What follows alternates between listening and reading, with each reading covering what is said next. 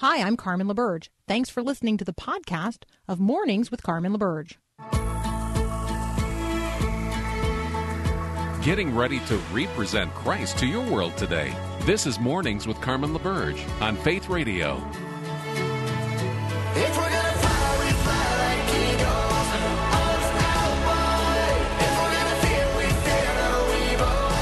We will rise, by your power we will go, by your spirit we are bold.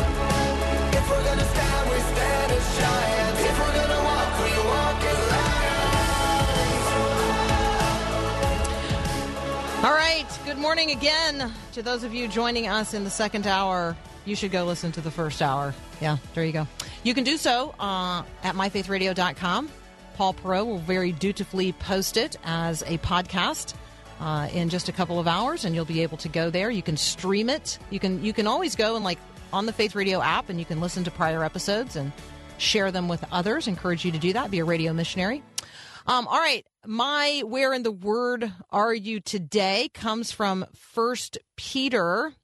And when we think about the verse, always be ready to give a defense for the hope that is in you, which is 1 Peter 3:15, I'm wondering if we think about it in context. Because we need to be living with an expectation. It needs to not be like a constant surprise to us that people don't like Christians or say nasty things about us. Like, we are supposed to live with an expectation. If you've read the New Testament, you know that there is an expectation that Christians are going to be reviled in the culture. And so if that's a surprise to you, reread the New Testament. 1 Peter is a good one to turn to on this topic. And reading 1 Peter 3:15, which is, in your hearts, honor Christ the Lord as holy, always being prepared to make a defense to anyone who asks you for a reason for the hope that is in you, and do so with gentleness and respect. Like, that's the verse we've all memorized, but it comes in the context of a conversation about suffering, about persecution. So I'm going to read in 1 Peter chapter 3, verses 13 to 17. And again, that's not the whole context either. So go read the passage in its fuller context. But here we go, beginning at verse 13 of 1 Peter chapter 3. Now, who is there to harm you if you are zealous for what is good? But even if you should suffer for righteousness' sake, you will be blessed. Have no fear of them. Do not be troubled. But instead, in your hearts, honor Christ the Lord as holy, always being prepared to make a defense to anyone who asks you for the reason for the hope that is in you. Yet do it with gentleness and respect, having a good conscience, so that when you are slandered, those who revile your good behavior in Christ may be put to shame. For it's better to suffer for doing good, if that should be God's will, than for doing evil. So let's just be mindful today that we are certainly called to give public testimony and witness for the hope that is within us. We are called to do so in ways that are reasonable, gentle, respectful of others. We are to be people who behave rightly and righteously, what is characterized here as good behavior, even when others behave badly. Let us be mindful of that as we walk our faith out in the world that God so loves. All right, Adam Holtz from Focus on the Family's Plugged In is up next.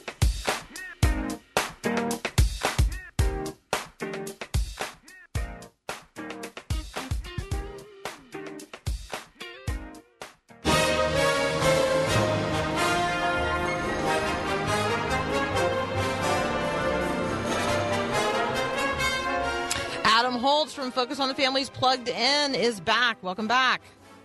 Good morning, Carmen. Good morning. All right, so we are going to see how many of these reviews we can do. Right. Let's jump in. We have today Raya, and the Last Dragon. Yep.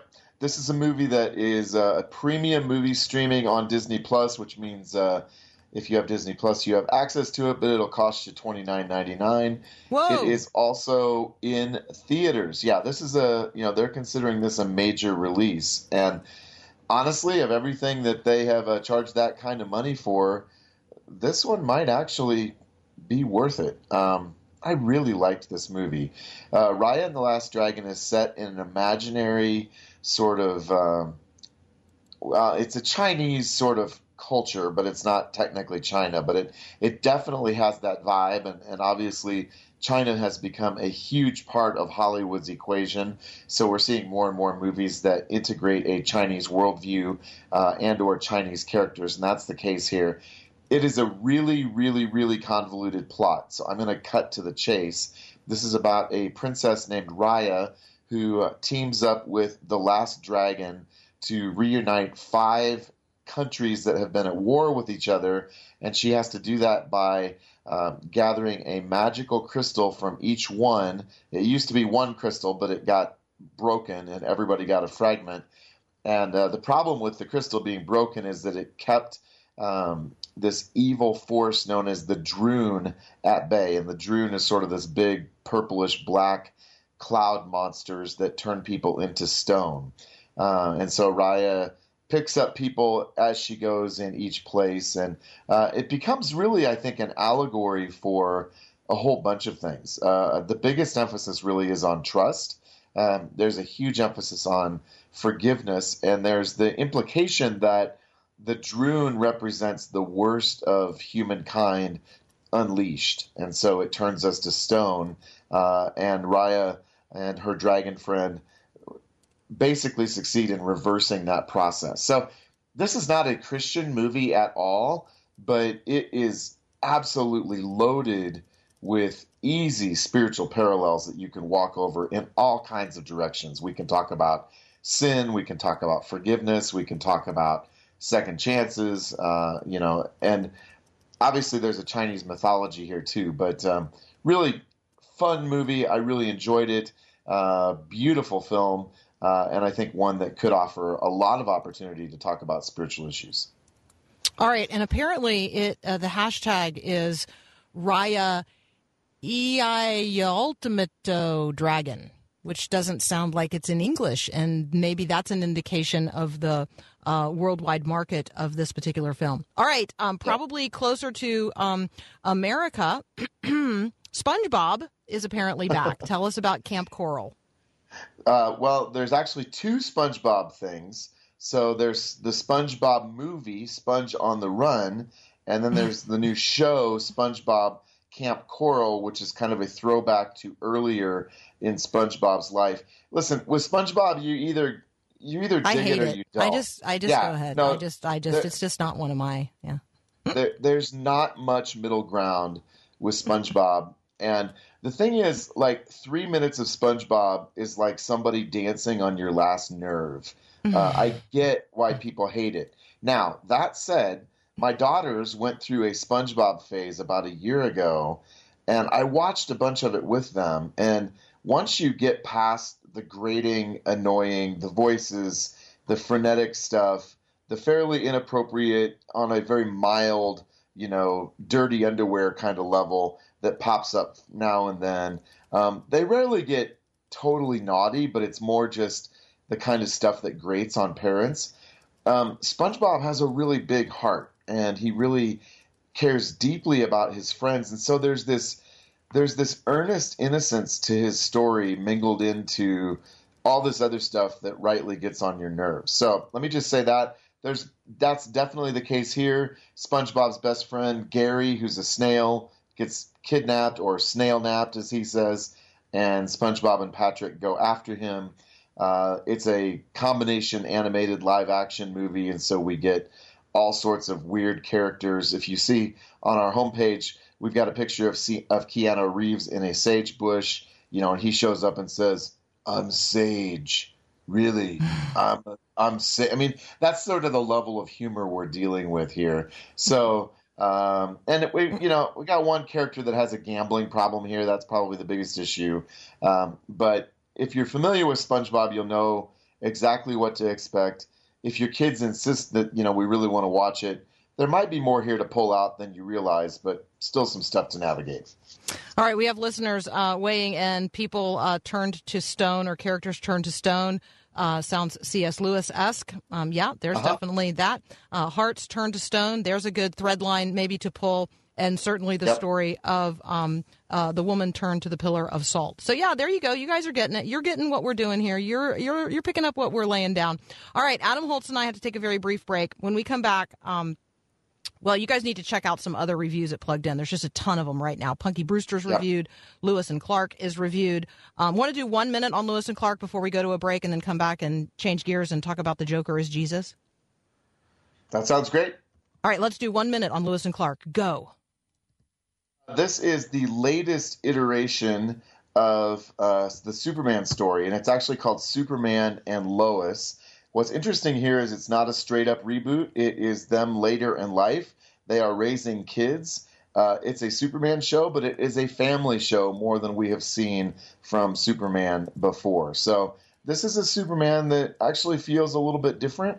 And apart from a little bit of language and some mildly PG-13-y kind of innuendo, this is a pretty clean show. So different kind of superhero show. All right, there you go. Good job. That's Adam Holtz from Focus on the Family's Plugged In. We're going to continue our conversation in just a moment.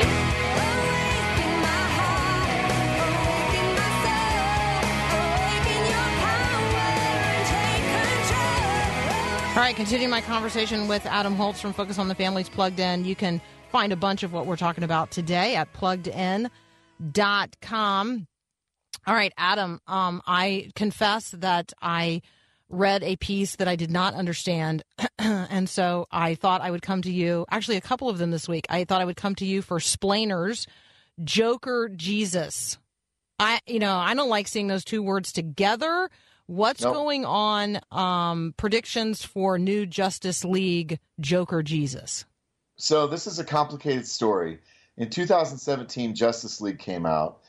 Director Zack Snyder, who's done a lot of pretty nasty stuff and some pretty dark superhero stuff. He did Man of Steel, had started off on the project. He ended up leaving. Joss Whedon finished it. People pretty much hated Justice League. Well, Zack Snyder kept a 4-hour cut, a black and white cut of his movie, because it was radically different than the finished product. And somehow that information leaked out. Fans started asking for it. And so now it is coming, and it's going to be called the Snyder Cut of Justice League. And there have been some still photographs released, and one of those is Joker with his hands up, looking to the sky, and he has a crown of thorns on. So here's two things. Zack Snyder is a provocateur. He loves to get a reaction, and he often does that in ways that are pretty offensive. And I think that you're right to say, you know what, this is pretty disturbing. Without any context, though, I think we need to hold off judgment in terms of what his intent is. You know, if he's just trying to mock Jesus, then we have a problem. But the interesting thing is that Snyder is kind of Christ-haunted. You can go back through a bunch of his movies, and there are very much very earnest visual references to Jesus, including Superman being in outer space with his arms spread, and that's just one of several. And so I think that the man has a fascination with Jesus, and even with this Joker thing, if he ends up doing something weird and offensive, something's going on here. So I would say, you know what? Pray for Zack Snyder. Pray that whatever that Christ-hauntedness is, that Jesus will get a hold of him even more, because he's an influential voice in our culture. Yeah, absolutely. Thank you for going that direction. That was exactly what I had hoped. All right. Star Trek, which I like the old ones. Star Trek, right? Lower Decks, Utopia. Like, I don't know. What is going on? I need a whole splainer. I didn't even know there were, like, animated Star Trek spin-off things. What's going on? Well, Star Trek Lower Decks is a new show, and Gene Roddenberry, who created the Star Trek universe, basically wanted to create a nice, pristine, clean, utopian, better version of humanity. And of course, Star Trek came out in the late 1960s. In some ways, I would say, if you almost a transhuman, because they're when all those creatures get together, they're certainly not all human, and yet they're still the evil Klingons. Right. No, they're still evil. Roddenberry had a very clean distinction between good and evil, and I think you could give him credit in saying he wanted to imagine at least the good guys being really good. Now, obviously, things have gotten darker in a lot of ways since the 1960s, and Roddenberry died in 1991, and the whole franchise has gotten grittier since then, but there still remains this sort of utopian impulse. And Lower Decks sort of ironically pokes fun at that because it has a bunch of really imperfect characters, and it's unlike anything we've ever seen in the Star Trek universe in that it's closer to something like, South Park or, pick your pick of current animated shows, and they're all pretty irreverent. And the point of this article is we're supposed to laugh at their peccadillos, their small sins. But the point the article makes is that actually there aren't any small sins, and that maybe the show does us a favor in trying to sort of crack a joke. What it actually does is open up a conversation to the topic of sin and how does sin affect us? How does it affect our relationships? And so this is an interesting article on the website christandpopculture.com that kind of unpacks that. And that's certainly what we try to do at Plugged In is connect the dots in ways that you can have conversations with not only your family, but the people in your world. We didn't particularly like Lower Decks. It's pretty irreverent. I think there are better platforms to talk about spiritual issues, but this is an interesting take on it. Okay, and then most everybody is now familiar that Amazon has canceled not only books that you might want to buy and read, but also canceled some video programming. They most recently have sort of been outed for canceling a documentary on Justice Clarence Thomas. What's going on there? Well, the documentary is called Created Equal, Clarence Thomas in his own words. And the folks that made it got in touch with Amazon and said, hey, can you let us know what's going on here? And they haven't responded. And I think we're seeing this more and more, that things that do not fit a progressive left orthodoxy are just being sort of summarily executed in the pop culture. They're just being removed without explanation. And, going back to what you were talking about with 1 Peter, I think more and more for those that control the levers of power in technology and entertainment and media, they're just, hitting the eject button on stuff that doesn't fit the narrative. And there are a lot of people out there who don't like Clarence Thomas, that is for sure, because he doesn't, hew to what people think he should hew to in terms of a progressive and a racial narrative. And so we don't really know, but this is just the latest example of Amazon using its power as a private company to say, no, we're not going to promote that. See, I knew you could explain it to me, what's happening. When we talk about streaming platforms, I guess I'm wondering, is there not a place for this Clarence Thomas documentary to be hosted on another platform that folks might then easily watch? I mean, they seem ubiquitous. Well, they are ubiquitous, but the problem is, and we saw this when Parler, the conversation, the sort of conservative Twitter app, it was hosted on Amazon servers. And so even if it's not these companies that are actually promoting it themselves, a lot of times they still have a role in controlling the total infrastructure for distribution. And so I don't see an easy way around that. And my guess is, and I haven't done a search, you can still find this somewhere else. So, these things are still out there. But when the biggest distributor says, no, we're not going to carry it, Amazon sells 85% of the books in America. So when they decide not to sell a book, it's a lot harder for you to find it. Now, I might say maybe we should all start looking elsewhere to sort of influence that reality. But that's another conversation for another time. But that's the reality of it, is that even these big players have huge controlling interests in the technological infrastructure. So I don't see that this is a problem that's going away anytime soon. Agreed. All right, that's Adam Holtz from Focus on the Family's Plugged In. Thank you, as always, for joining us. We really appreciate it. Thank you, Carmen. Absolutely. We'll be right back.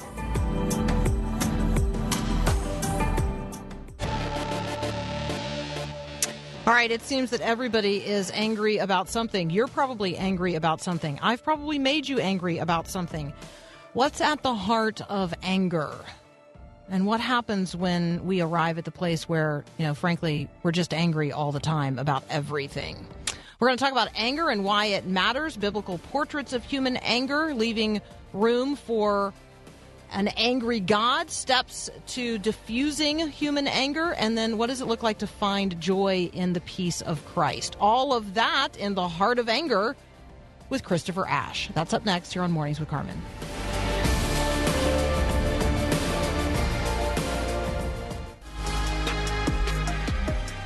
All righty, on this Sunday evening coming up, March the 7th at 7 p.m., I am going to be engaged in a live stream event with Nicole Phillips. We're going to be doing that on the Faith Radio YouTube page and the Faith Radio Facebook page. It's called Called to Kindness. It's part of our Kindness Always initiative. You can find out all of the information at myfaithradio.com/live stream event, or really simply, just text the word event to 877-933-2484. Text the word event to 877-933-2484, and you'll get all the bounce back info you need, and you can share it with others. That'd be really great. All right, next up, we are going to have a conversation about the book, The Heart of Anger. You're going to really enjoy this. Christopher Ash is a delight. We'll be right back.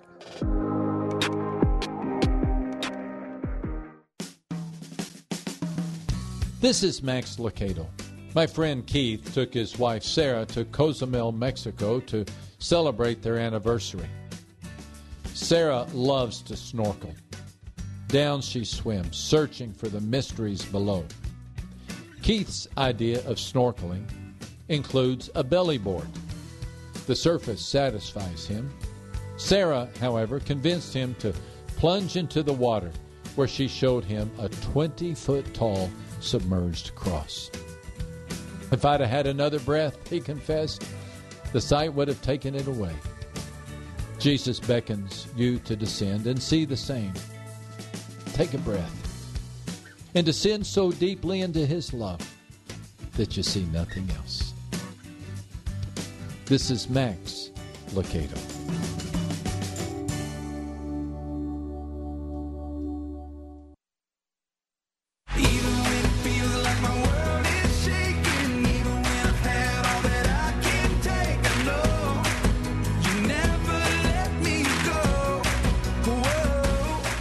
All right, joining me now, Christopher Ash. The book is The Heart of Anger. Christopher is a writer in residence at Tyndall House in Cambridge. He's also a full-time preacher and speaker, a husband, a dad, a granddad, a church planner. He got all kinds of things going on. Christopher, welcome to Mornings with Carmen.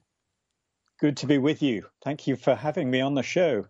Oh, absolutely. So one of the things that we like to say here at the Faith Radio Network is we're not angry at anybody, but we recognize that we certainly operate in a world where people are angry about a lot of things. So really appreciating your book. Let's just jump right in to anger and why it matters. Why does this topic, the heart of anger, matter for us as Christians today? I guess there are two kinds of answer. One is we see a lot of anger in public life, but we know that behind our own closed doors, there are times when even the most nice and gentle looking of us get angry, and it does damage. It harms. We've all got memories of times when we or others have been angry and it's harmed a relationship. But probably the deeper one is that Jesus says that sinful anger is a root of murder and comes under the judgment of God. And it's hard to see how we can not take that seriously. So it really, really matters. And in my experience, people who think that they're not angry still sometimes find that they are and struggle with sinful anger. I do. People wouldn't think of me as an angry person, but there are times when I'm very angry, and sometimes it's not at all good.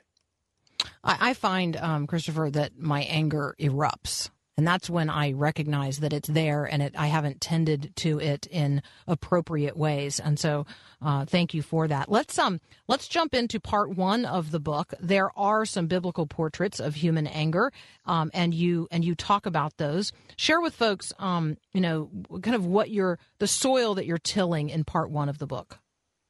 Yes, gladly. I wrote this book with Steve Midgley, who's the director of Biblical Counselling UK. And I prepared some talks in which I read or skim read the whole Bible, really, looking for the Bible's teaching on anger. And I identified a number of things which crop up again and again. One is control. So King Saul was very angry when his control of his kingdom was threatened by David. King Herod was furious when it was threatened by Jesus. And the desire to be in control was one big thing. Sexual intimacy was a big one. The right desire of a husband and wife to guard their intimacy and the anger that's aroused when that's threatened. And in other darker contexts, sex can be a very powerful driver of anger. So that cropped up again and again. Pride and reputation kept cropping up. Balaam is very angry with his donkey because his donkey makes a fool of him. King Xerxes is furious when Queen Vashti makes a fool of him at the beginning of the book of Esther. If somebody makes a fool of me, it makes me angry. So those are three of the biggest things that I noticed in the scriptures, which stir sinful anger, or mostly sinful anger. It's quite a story, really. Reading through the Bible, it was sobering. Well, and then you deal in part two, and again, I'm talking with Christopher Ash about his new book, The Heart of Anger, and we're really talking about transforming our understanding of anger, its role in our lives, but also how it can be good. So there's only, like one kind of good anger, and that's sort of a God anger. Talk with us about part two, leaving room for an angry God. Yes, thanks, Carmen.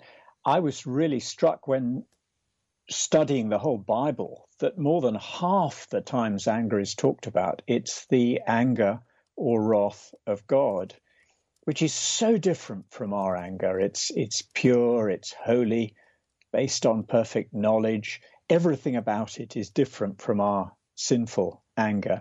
So this really isn't an anti-anger book, because that whole section about the anger of God, as seen in the anger of Jesus, Jesus was so angry in the synagogue in Mark's gospel against human hard-heartedness. He was angry when his father was disgraced in the temple, his temple cleansings. He was angry at the grave of Lazarus at sin and death.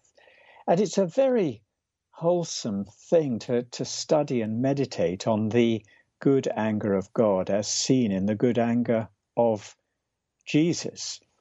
And it's a really important part of thinking what the Bible teaches about anger. We easily just skip to what's wrong with our anger. There's plenty of that, but it's good to think what's right about good anger. I think that for most of us, Christopher, it's where there might even be a righteous beginning to my anger, but I often allow it to devolve and then become or yield a very unrighteous outcome.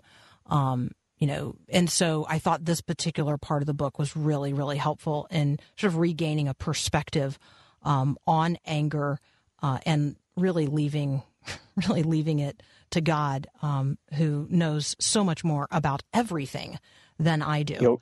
You're so right. You're so right on that. I tell a silly little story. I was walking on a sidewalk and just crossing a road, and a driver turned into that road without signaling. And I was angry with them. And part of my anger was righteous. They shouldn't do that. It's dangerous. But partly I was angry because I had been inconvenienced. And it's that sort of toxic mixture of good and bad. So you're absolutely right. I am talking with Christopher Ash. We're going to continue our conversation about the heart of anger in just a moment. When we come back, we're gonna talk about the first steps in diffusing human anger. That's up next here on Mornings with Carmen.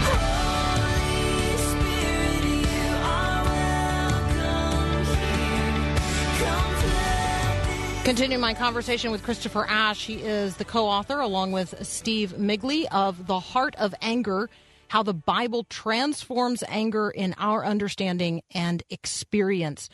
Christopher, I want to touch on parts 3 and 4 of the book, and then I really want to spend a few minutes in what my readers know is often my favorite part of every book, which are the appendices, and I want to share with people at least part of the checklist for our anger in Appendix 1.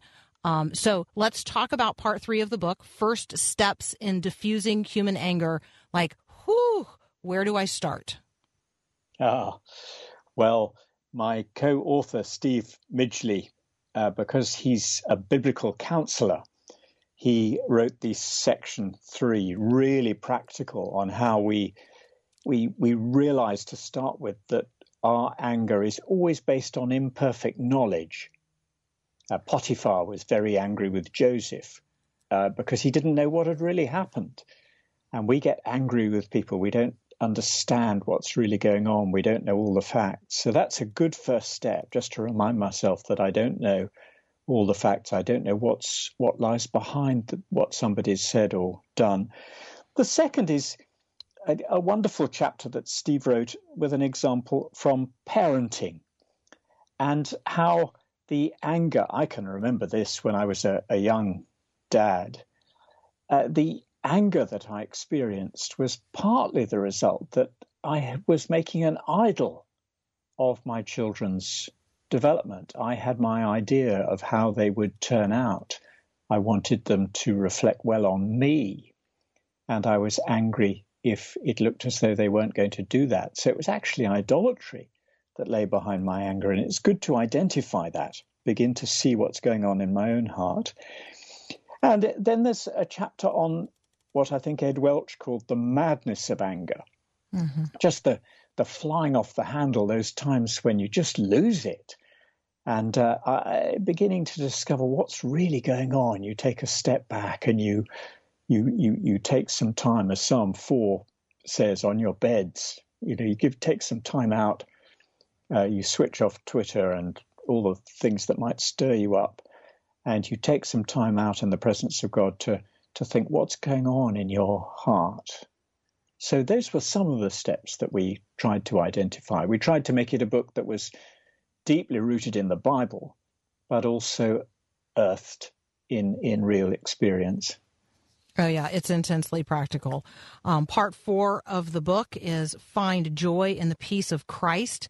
There you will discover chapters on a new desire in Christ, a new crowd in Christ, a new peace in Christ, a new power in Christ, a new humbling from Christ, a new love from Christ, and wisdom in Christ. It's just that's really, I think, in terms of giving new life and helping us find new expression.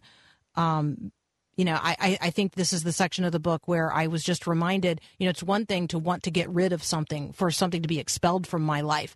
But if that is not being actively replaced by the better thing, by the right thing, by the righteous thing, then the old thing is going to creep back in.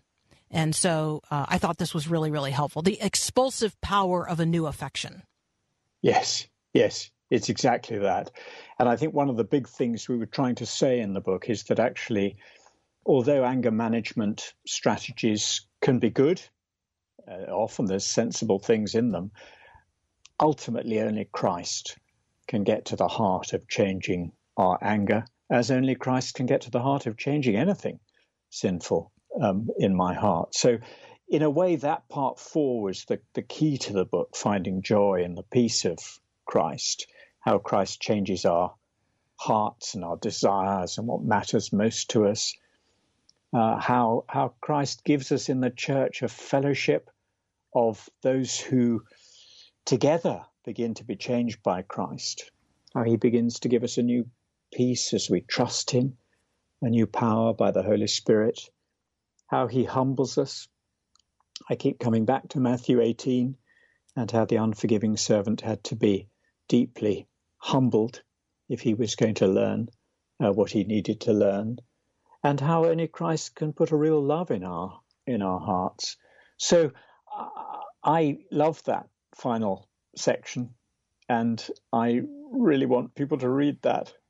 Right. Yeah. This is a book that if you want to, you can read in reverse, which would mean you could start with the appendices, which my listeners know, Christopher, indices, appendices, lists, litanies. These are my favorite parts of books. And so thank you for the checklist for our anger. It seems to me that the checklist is identify, consult, explore. Let's pause briefly in the identify part, because anger can be expressed in so many different ways. And what you're helping us do here is, okay, how is it evident? It's not always hatred. It can be many, many other things in terms of the way that it's expressed. Yes, that's right. So it's the thing that I think Augustine once said, that as Christian people, we don't just ask whether somebody's angry, we ask why they're angry. Mm-hmm. What's going on underneath? And it's that digging down. Is it really that I care passionately for the honor of God in his world? It may be to some extent, although it's usually a mixture. Or is it that I care about my own reputation or my own comfort or my own pleasure? What is it that lies beneath my anger? There's always a reason of some kind, even if it may be a complicated mix. So we were trying to help readers to have that discipline of digging down and thinking, what is it that lies beneath my anger? It's easy to see what it looks like and what it sounds like, but what lies underneath? What's the root? Or what are the roots of the anger? So that's one thing that the appendix was really trying to do. Yeah, it's really so good. I actually in mine added a couple of words to the list, because sometimes I just have a basic fear underlying an anger. And sometimes the fear is an anticipation of something I'm going to lose. But grief is also sometimes a source of anger for me. Like I'm grieving that something isn't the way that I imagine it is supposed to be or should be. And so I think that there are unmet expectations. There's just so many things that can underlie our anger, and getting to the place where we can identify that is so healthy and helpful. So then we consult, which I think is hugely important and often neglected. But then let's also talk about the explore section, because you give us 5 really, really good questions to ask. Yes, it's really trying to point to the future for people, to say, what questions can I ask? What can I ask of myself that will really help me to move forward? We want it to be a hopeful book, a book in which there is practical hope in Christ, that I can actually change. That's our prayer. So one of the curious things on this list, I'm going to read the 5 questions. Are you angry when things feel out of your control? Well, yeah, because I'm a control freak. So there's no question about that one. Are material possessions a source of your anger? This is I had to really explore that. That was a really curious question to me. And for me, the answer is no. Is your anger ever related to sexual desire or sexual frustration? No for me, but I totally get and understand that one, and have been in in relationships where that's definitely the truth. Do you get angry when people dislike you or speak ill of you? I used to. So this is one of those areas of my life where I can point back and I have a testimony. I have a testimony on question number 4. And that was kind of exhilarating to discover. Like, oh, yes, that used to be true of me. No, that is no longer true of me. How did that happen? So that one was really good.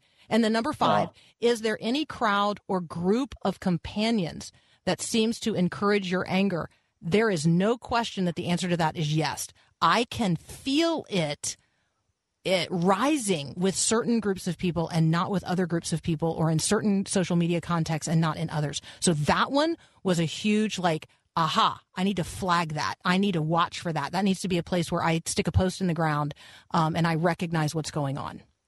Yes, that's really important, isn't it? It's like the riot in Ephesians, in Acts chapter 19 in Ephesus. where people were so angry. Some of them didn't even know quite why they were there, but the anger was infectious and made them angry. So recognizing the impact of a crowd. And of course, you get it digitally, don't you, all the time? All the time. On Twitter and things like that. All right, this book is such a blessing. It ends with this appendix on a devotional response to our anger, which is such a gift. That could just be, we could just retell that same expression of devotion every single day. It's just so good. All right, it's The Heart of Anger. Christopher Ashe is a co-author of the book. It's just fantastic. It's from our friends at Crossway. You guys should check it out. Christopher, thank you so very much. Thank you for having me on the show. What a blessing. God we'll be right bless back. You too. Oh. Paul says, I have now run over my last break. So here we go.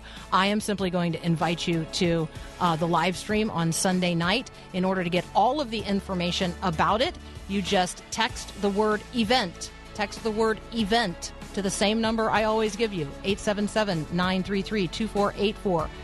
Text the word event to that number, and you'll get all the information that you need to get engaged in the live stream event on Sunday night, which I am hosting with Nicole Phillips. We're going to talk about kindness. Yeah, we're going to give some kindness merch away. It's going to be really fun. We're going to hear your kindness stories. So plan to join us from 7 to 8 p.m. Central, Sunday night, March the 7th.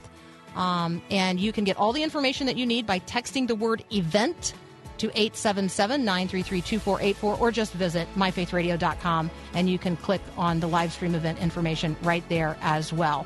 All right, thank you. It's been a great day. It's been a great week. It's been a great month. It's already being a great year. Why? Because we're getting to do so much of it together. So thank you so much for including this in your day. I'm praying for you. You be praying for me. Have a great weekend and God bless. Thanks for listening to this podcast of Mornings with Carmen LaBerge from Faith Radio. If you haven't, you can subscribe to automatically receive the podcast through iTunes or the Google Play Music app. That way, you never miss an episode. It's also available anytime at myfaithradio.com.